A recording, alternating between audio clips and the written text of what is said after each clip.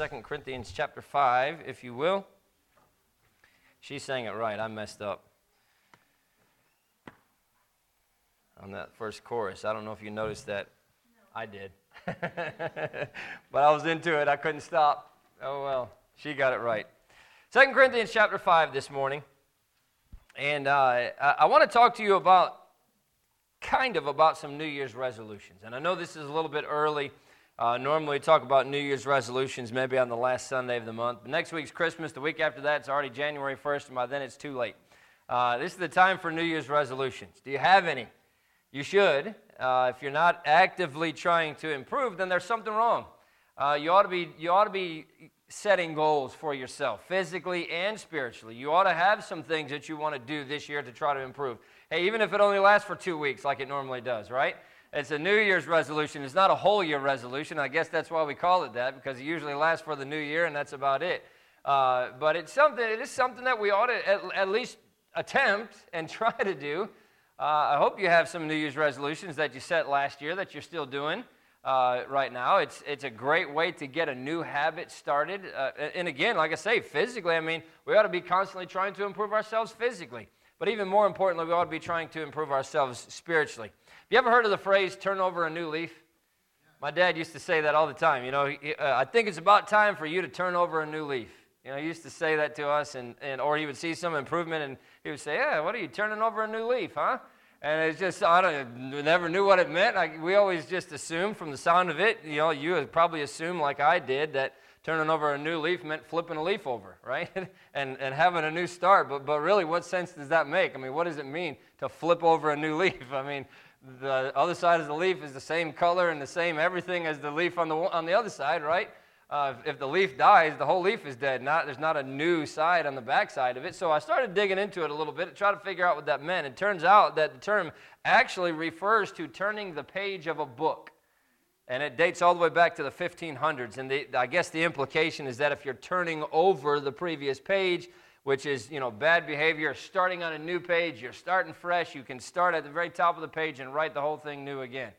And a kind of a pretty interesting little story along with that. Somebody accused Oscar Wilde, and of course he was an author from years ago, but he promised that he was going to make a change, and he never made good on that promise. And so somebody that he had talked to about this confronted him about it, and he said he did plan to turn over a new leaf, but he hadn't gotten to the bottom of the page yet. When he got to the bottom of the page, he was going to flip over the new leaf and start again and make good on his promise. And honestly, that's the problem with turning over a new leaf. It's too easy to fill it back up with the wrong things. A definition that I read said turning over a new leaf means to start to act or behave in a better or more responsible way. And there's nothing wrong with that. I'm not saying it's bad to act in a more responsible way or act in a better way, but there has to be more to New Year's resolutions to live right than to just turn over a new leaf. It may involve that, turning away from bad spiritual habits or making a determination to get into some good spiritual habits, but it has to be more than that or it's not going to last. We find this in 2 Corinthians chapter 5 and verse number 17. Therefore, if any man be in Christ, he is a new creature. Old things are passed away. Behold, all things are become new. I'm turning it off. It's a little bit too loud in my ears. I don't know if you can hear it or not. But what a great verse. If any man be in Christ, he is a new creature. Old things are passed away. Behold, all things are become new. And that's what I want to talk to you about this morning for just a little bit, this idea. Let's get to the root of the problem and talk about how we can go from acting right to being right. The title of the message this morning is this: New Leaf or New Life? New leaf or new life? Which is it going to be for you this year? Let's look at some ways that we can have a new life in Jesus Christ for this coming year. Let's pray, and then we'll look at a few things here this morning. Father, we love you. Again, we thank you so much for your goodness to us. Again, we thank you for an opportunity to be here. What a tremendous thing and a privilege it is to be able to open up your word. And I pray that you'd help us to never take that for granted. I pray that you'd help us to not take it lightly. What a privilege we get to hear from the God of heaven in his word. And God, I pray that you give me the words to say this morning that would help us to be the most like you that we can possibly be. I pray that it will help us to make a determination going into this year that we're going to be right with you and live right and not just act right, but be right. And God, I pray that you use the message in our hearts this morning in the way that only the Holy Spirit can. Thank you for all you do in Jesus' name. Amen. Please turn over to Revelation 22. The first thing, if we're going to have a new life instead of just a new leaf, is come to Jesus.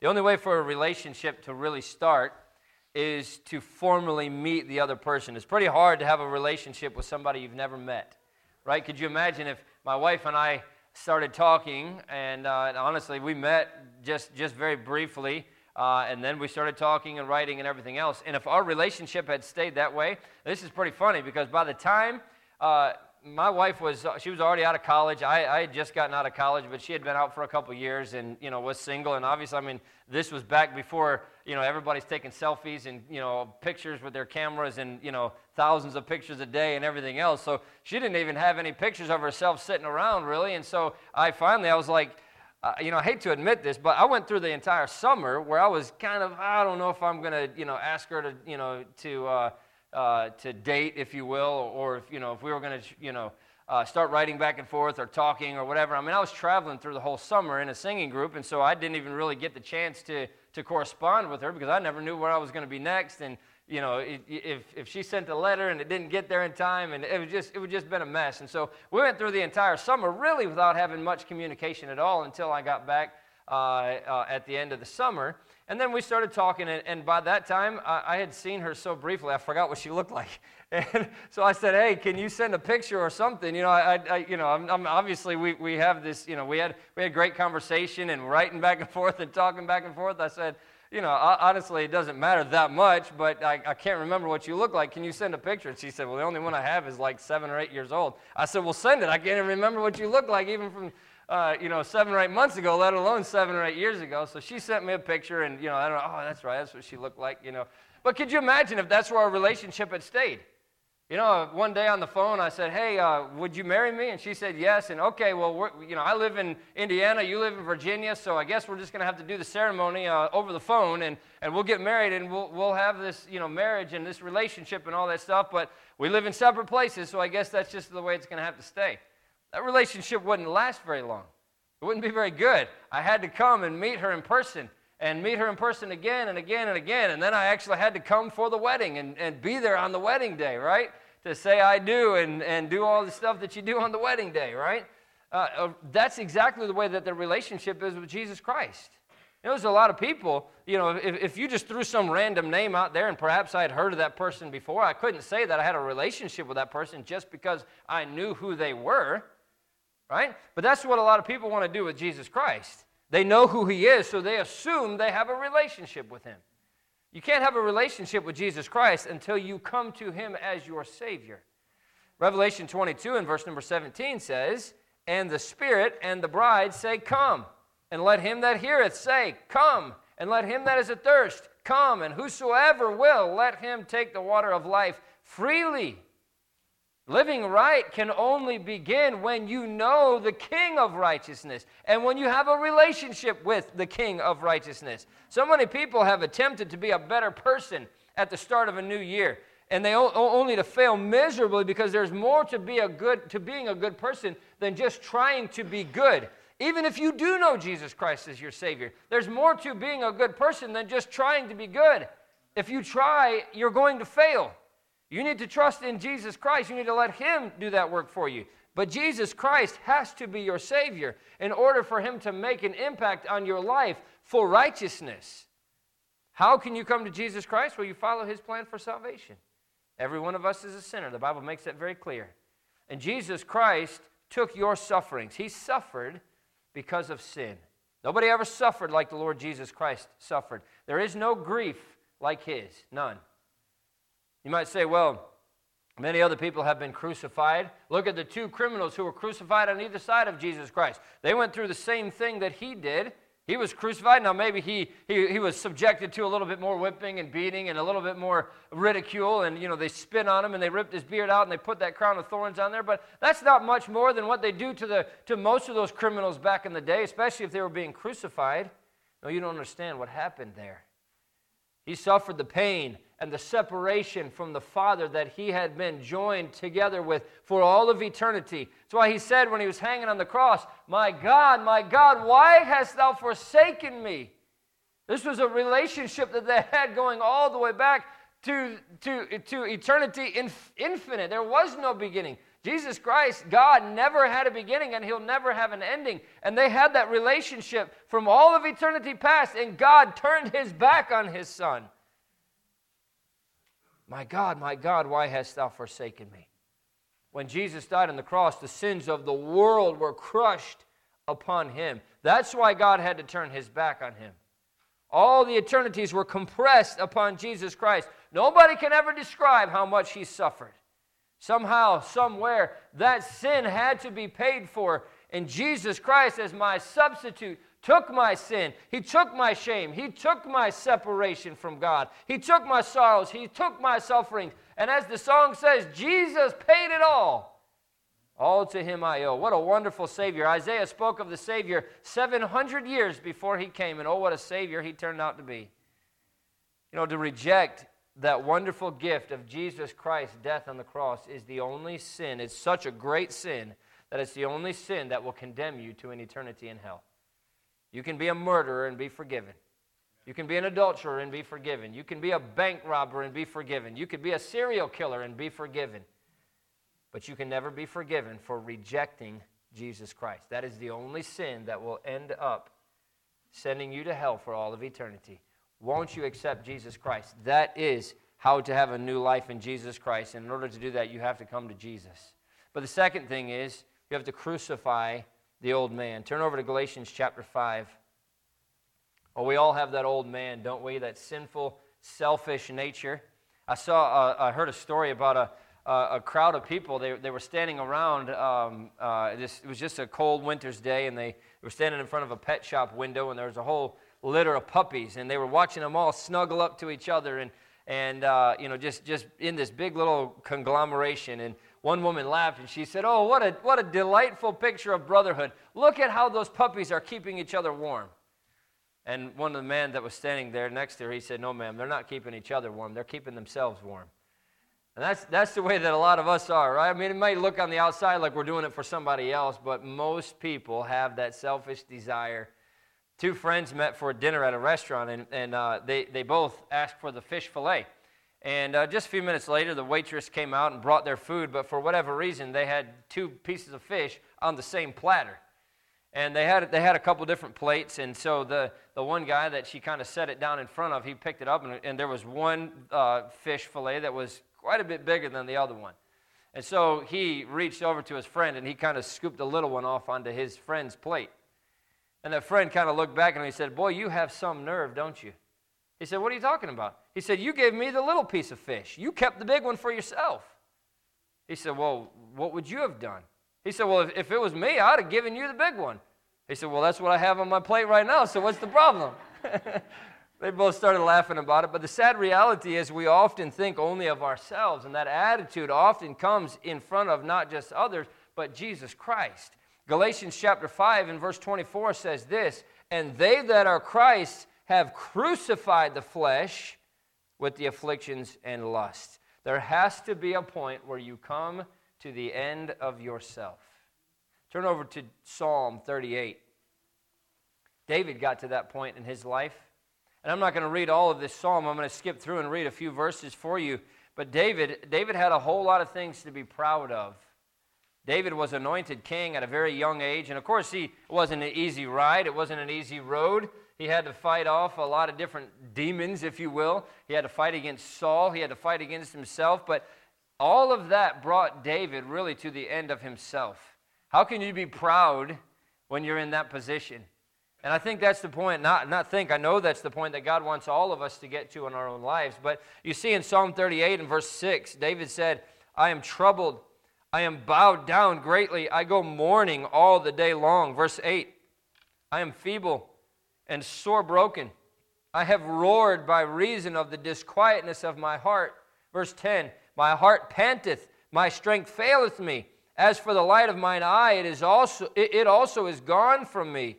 Verse 13, "But I, as a deaf man, heard not. I was as a dumb man that openeth not his mouth. Thus I was as a man that heareth not, and in whose mouth are no reproofs. For in thee, O Lord, do I hope.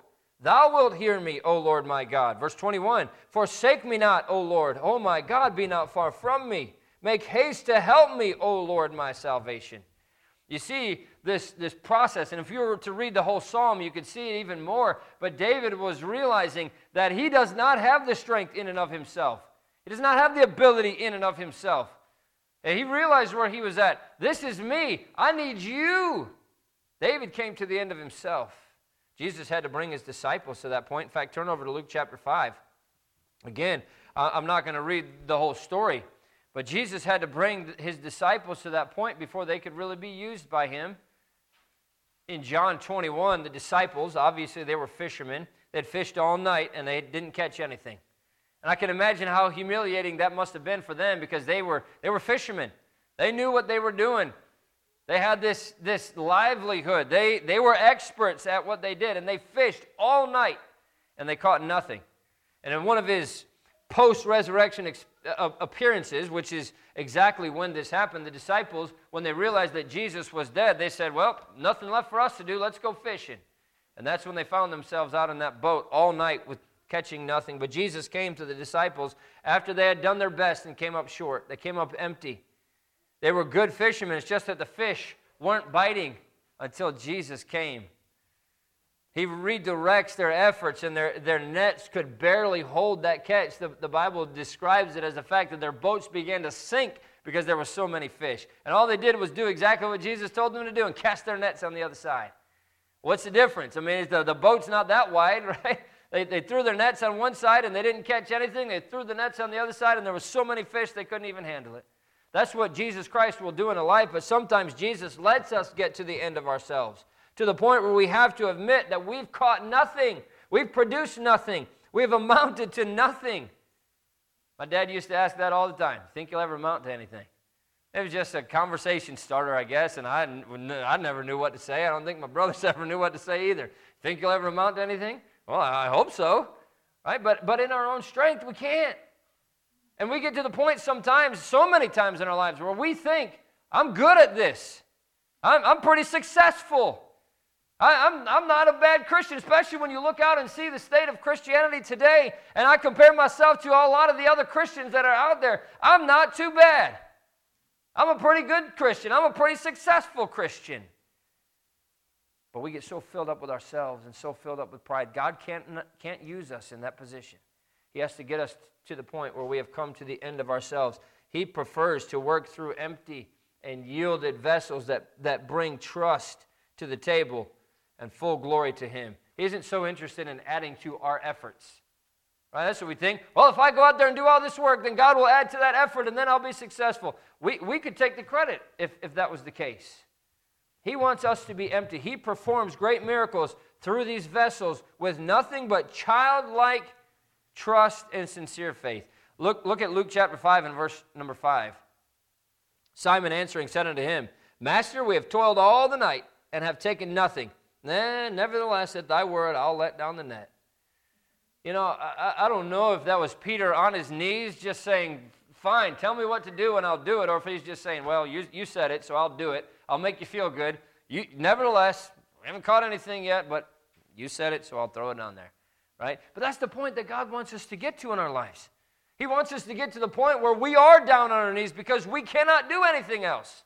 When we try to stand tall, and we try to stand tall before God, that's when He has to break our legs and drop us to our knees many times, and we don't like the way that feels. It hurts. But coming to the end of ourselves helps us to realize that it's not about me, it's all about Him. And when we start to give Him the credit and we start to give Him the glory and we start to recognize that He's the one that gives us all the power that we have, then something really meaningful can happen. Then something truly successful can take place.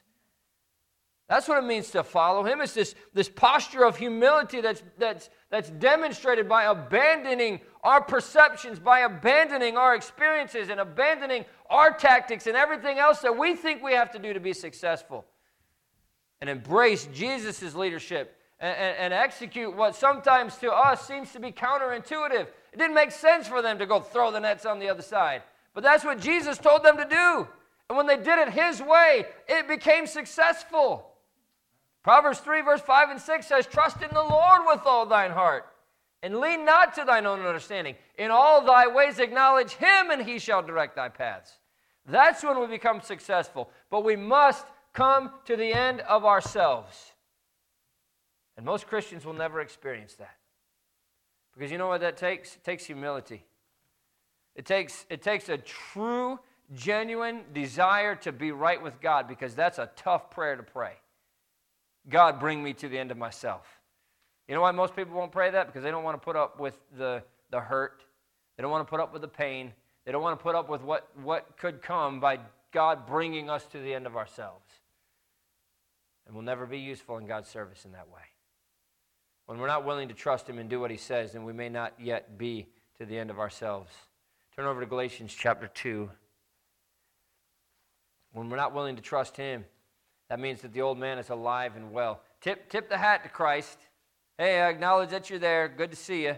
Glad you're in my life. But not trusting our heart to him. When we get to that point, the lessons to bring us to the end of ourselves can be pretty painful. Sad result really can be a life that's lived in opposition to God's purpose. Still being aware of his presence. I know he's there, and I acknowledge that he's there, and I'll show up to church, and I'll make sure I pull up my Bible from time to time, and I'll pray before meals, and I'll say a little prayer here and there when God brings somebody to my mind, but it's all about me. It's not about him. It's not about having his presence. Just giving assent to his identity, but living life my way. Maybe even resenting his authority because I can't do exactly what I want to do. Oh, there's so many resentful Christians. They're doing what God wants them to do, but they're doing it resentfully. If only I didn't have this life, I could go live and do that. And if only I wasn't following Christ, then I could have this. And they're resentful. God can't use that because it's all about us. Galatians chapter 2 and verse 20, Paul says this. Think about this. Can you say this with the Apostle Paul? I am crucified with Christ. Nevertheless I live, yet not I, but Christ liveth in me. And the life which I now live in the flesh, I live by the faith of the Son of God who loved me and gave himself for me. He says, I'm alive, but I die every single day. I wake up in the morning and I say, God, this day is yours. You do through me what you want to do. That's what Paul is saying. Yet not I, but Christ liveth in me. Our lives ought to be a reflection of Jesus Christ. Hey, do you know what Christian means? Christian means little Christ. That's who we ought to be. We ought to be walking around as little Christs because his image is reflected in us. And it's not me doing it. It's not my power. It's him through me. That's the way we ought to live our lives. That's how we have to live our lives if we want to be successful as Christians. Paul says in 1 Corinthians 13:31, I die daily. I die daily. Do you have a ritual where you wake up every morning and say, I'm dead to myself? Or you say, well, I'm going to get up and go be successful today. I'm going to get up and go see what I can accomplish today. No, what we really ought to be saying is I'm going to get up and go see what God can accomplish through me today. What we have to realize is that the greater yield for Christ happens when I yield myself to Christ. And isn't that the whole purpose of why we're here on this earth in the first place? It doesn't matter if you're successful as a businessman. It doesn't matter if you're successful as an athlete or successful as whatever else. Those things at the end count for nothing. Only one life will soon be passed. Only what's done for Christ will last. That's what I ought to be trying to be successful at. What can I accomplish for Christ today? And the only way that happens is if I die to myself. I come to the end of me. To live a new life in Jesus Christ, you must come to Jesus. You must crucify the old man. Lastly, turn over to Romans chapter 6. You must commit to serving Christ. If you're going to die to one thing, then you must be alive to something else. That's how it's supposed to work in the Christian life. If we're dead to self, then we should be alive to God. It says this in Romans chapter 6 and verse number 11. Likewise reckon ye also yourselves to be dead indeed unto sin, but alive unto God through Jesus Christ our Lord. A man came and asked George Mueller the secret of his service. And George Mueller was very well known as a praying man. And one of the things that he did the best, I suppose, was that he started orphanages. And all over England, he planted these orphanages with no money. And he saw God grow these orphanages, and they got hundreds and thousands of kids into these orphanages.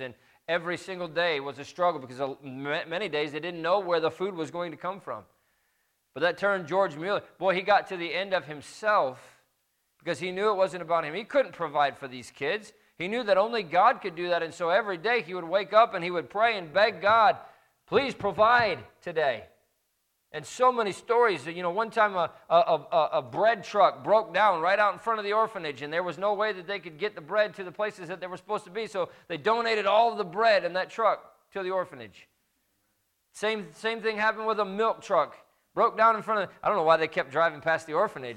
Probably, I drive past that orphanage, there's probably going to be something there that makes my truck break down, and I'm going to have to donate everything to the orphanage. But God did that for them. And George Mueller, when somebody asked him, what is the secret? He said this. He said, there was a day when I died. Utterly died. Died to George Mueller, his opinions, preferences, tastes, and will. Died to the world, its approval or censure. Died to the approval or blame even of my brethren and friends. And since then I have studied to show myself approved only to God. What a way to live.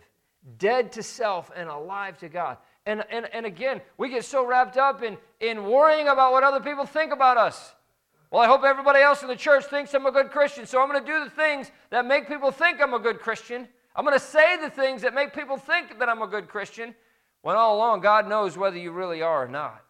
It doesn't matter whether other people think you're a good Christian or a bad Christian. It matters what God thinks. And if we're living only for His approval, then it's going to go far beyond living to please the people around us, living to please the people that we work with, living to please the people that we go to church with. Boy, God's standard is a whole lot higher standard than the people that you go to church with every single week, I can tell you that much. What a way to live, dead to self, alive to the approval of God only. If I'm worried only about what God thinks, then I will live right. I will be dead to self. I will be alive to Him. I will be open to whatever it is that He wants me to do. I will be willing to serve. I will be willing to be involved. There's no better way to win the approval of God than to serve Him. Turn over to 1 Samuel chapter 12. 1 Samuel chapter 12. See, the more you love Him, the more you'll want to serve Him. And I'm not saying this blanket across the board because I know there's different situations and circumstances that people go through in their life. But when you have a Christian that's not willing to serve, you can almost guarantee that they do not love Jesus Christ the way they should. I'm not saying they're not saved, but the more you love Him, the more you want to serve Him. Hey, you look at a relationship between a husband and wife that's a great relationship. You know what that relationship is marked by? Serving. What can I do for you? I want to help you. I want to serve you. That makes a great relationship. And it works the same way with God. Boy, if you want to have the relationship with Him, and if you do have that relationship with Him, it's going to be marked by service. God, what can I do to serve you today? That's what our attitude will be. 1 Samuel chapter 12 and verse 24 says this, only fear the Lord and serve Him in truth with all your heart, for consider how great things He hath done for you. There's a song that we sing, after all He's done for me, how can I do less than give Him my best and live for Him completely after all He's done for me? I don't know if it's based on this verse or not, but that verse fits exactly with that song. Only. If you're only doing one thing, if you're only doing something, then that means you don't have time for everything else. He says, only fear the Lord and serve Him in truth with all your heart. Consider how great things He hath done for you. Boy, when you look at what God has done for us in our lives, you look at the life He's given us since we came to know Him as our Savior, how can you do anything less than serve Him? How can you do anything less than give Him all your life? How can you do anything less than live for Him completely after all He's done for me? The more you realize He's done for you, the more you love Him, and the more you love Him, the more you want to live for Him. What a wonderful cycle to get stuck in. But so many Christians live outside of that wheel. I'm thankful for what He's done for me, but I don't have time to serve. The less you serve, the less room there is for that love. And the less love, the less desire there is to serve. That's the cycle that most Christians are stuck in.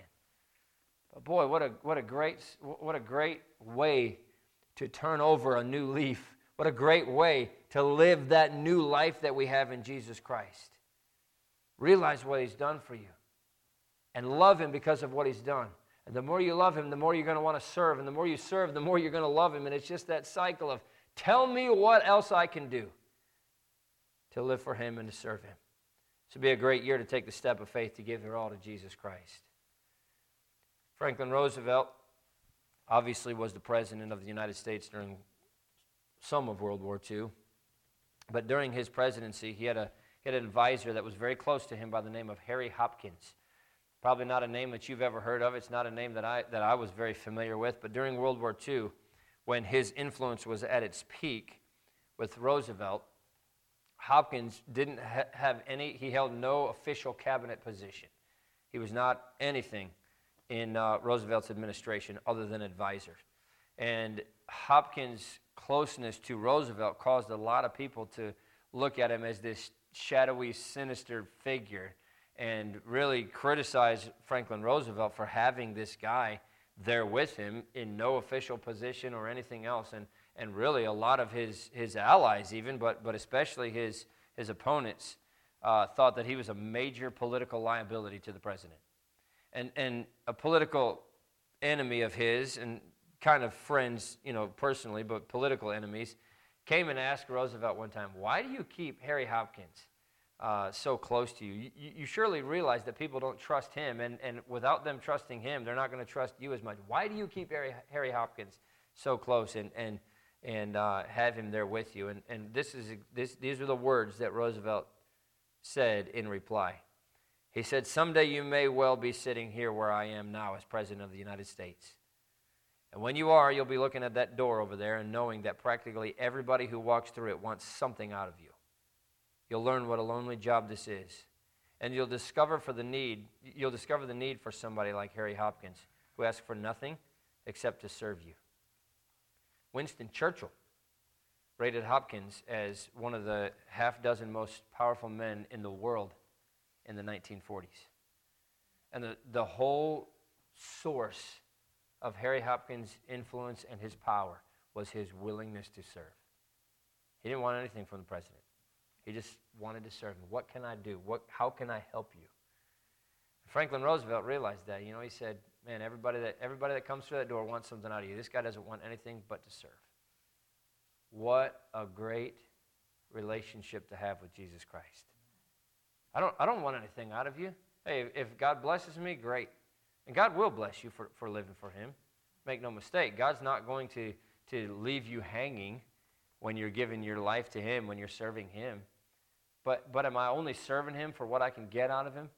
Well, you know what? Man, in 2 weeks, I got this thing coming up. I better live right. I better live right these next couple weeks because I really want that from God. Hey, a lot of Christians live that way. Oh, shoot, okay, that's past. I got what I wanted from God. Now I can kind of relax a little bit, live my life the way that I want until the next big thing that comes up, and I know I need to get something from God, and boy, I'm going to get right with him, and I'm going to live for him for these few weeks because I really need him to answer that prayer, right? How many Christians live that way? Probably most. We treat God like he's some genie in a bottle. I got this thing coming up. I better treat the genie nice so I can get everything that I want from him. That's not how God is. God's not a genie in a bottle. He is the Lord of lords. He's the King of kings. He's the creator. He deserves everything we can give him and so much more. We ought to live like that. Oh, that could be said of our lives in relation to our service to Jesus Christ. He doesn't want anything out of me. He just wants to serve. Seems like such an oxymoron to say that is the way to be great is to become a servant. But Jesus said that so many times, especially to his disciples. You want to be great? Serve. You want to be great in the kingdom of God? Serve. It's the exact opposite way for most people. I want to be great. Serve me. You come bow down at my feet. Tell me what you want to do for me. Right? No, it's the opposite. What can I do for you? What can I do for the Lord? How can I serve? How can I get involved? That's truly the way to be great in the eyes of God. And that's all that matters. Everybody wants to be great. I've sat and thought about this so many times. What's the point of greatness? What's the point of everybody writing about you when you're gone? What's the point of having biographies written about you? What's the point of leaving behind a great legacy? You're not there to enjoy it. You're not there to hear it. You're not there to hear people talking about you or any of those things. I mean, what's the point of all that? But then, to be able to stand before God and say, my name wasn't well known on earth, but I did everything I could to serve you. I did everything I could to live for you. I did everything I could to please you. Wasn't a whole lot of people that knew about me. Wasn't a whole lot that I left behind. Nobody's going to be writing books about me when I'm gone. But I did everything I could for you. Who do you think God's going to be more pleased with? He's probably going to read the biographies of all those people that have been written about and say, wow, I didn't realize he did all of that stuff in his life. Let me give him another reward. I know that's not the way it works. God knows. God sees. And it's not about getting the awards or the accolades or all those other things from man. It's about getting them from Jesus Christ. Let's get busy making New Year's resolutions, but let's make sure that we get to the heart of the issue. To be truly effective spiritually this year, you have to come to Jesus. That's the start. You'll never be effective in service for Jesus Christ if you don't know him as your Savior, if you don't have a relationship with him. You have to be willing to die to self. You have to commit to serving Jesus Christ with all of your heart, all of your soul, all of your mind. Only then can we expect to make spiritual resolutions that will produce lasting fruit in the new year. So many people make New Year's resolutions. They last a few weeks and that's it. They fade out. They quit doing it. It dies away. And then you're right back where you started. You know how you make a lasting resolution? Come to Jesus. Commit to serving him. Commit to living for him. Die to self. That's how you make a resolution that's going to last. And boy, that's the only thing that matters. That's the only thing that counts. New leaf or new life? Therefore, if any man be in Christ, he is a new creature. Old things are passed away. Behold, all things are become new. New leaf is too easy to start writing the same old things on. A new life changes everything. Do you know Jesus Christ is your Savior? And if you do, are you giving everything you can to him to serve him with your life? That's what counts. Let's pray. Father, we love you. Again, we thank you so much for your goodness to us.